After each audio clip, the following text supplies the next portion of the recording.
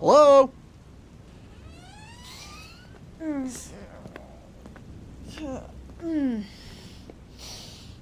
Sorry, hi. Can I help you?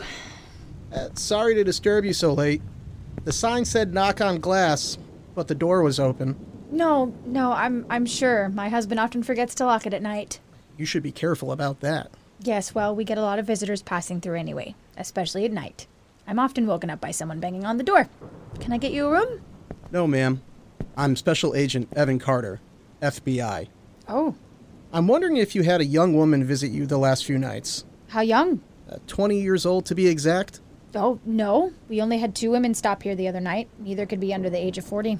Just to be sure, let me show you a picture. Okay. This is her with her mother.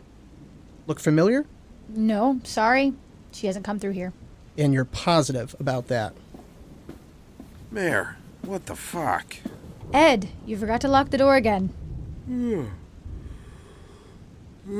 So give the guy a room and come back to bed. This your husband? Yeah. What's it to you? Ed, calm down. This here is Detective... Special Agent Carter. He's asking about someone, a girl. What girl? Well, here. She look familiar to you? Nope. Never seen anyone so pretty around this area. Ain't that right, Mayor? Okay. Well, if she happens to come through, here's my number. Or you can call the police department and they can get in contact with me. Her name is Sheila Stanton. Is she dangerous? No. She's missing. Her mother is worried about her. Oh, she from around here? Louisiana. Louisiana? What the hell are you doing all the way out here? She was last seen not too far from here. She's with 2 friends, a guy and a girl. Roughly the same age. Actually, here. Any of them look familiar? No. Nah, they ain't been around. Okay. What the hell's the FBI involved for? Is she really not dangerous? If you see her, just call this number, please. Okay.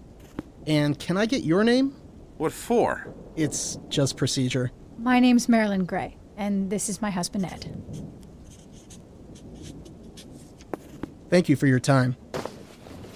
And make sure to give me a call if you see her, or her friends. But we really don't have anything to worry about? No. But I would advise that you still lock this door at night.